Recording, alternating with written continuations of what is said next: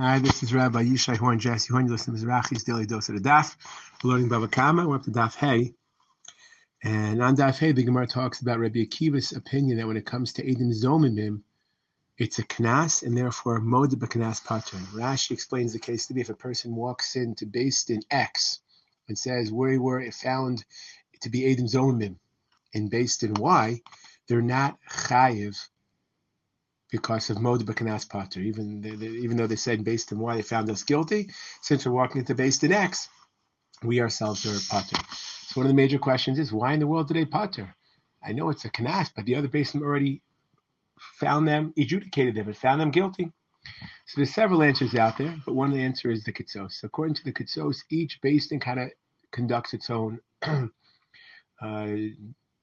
adjudicates for itself in the world of Knas. And therefore, if in Basin Y or Basin X, they're found guilty, that doesn't carry over to Y.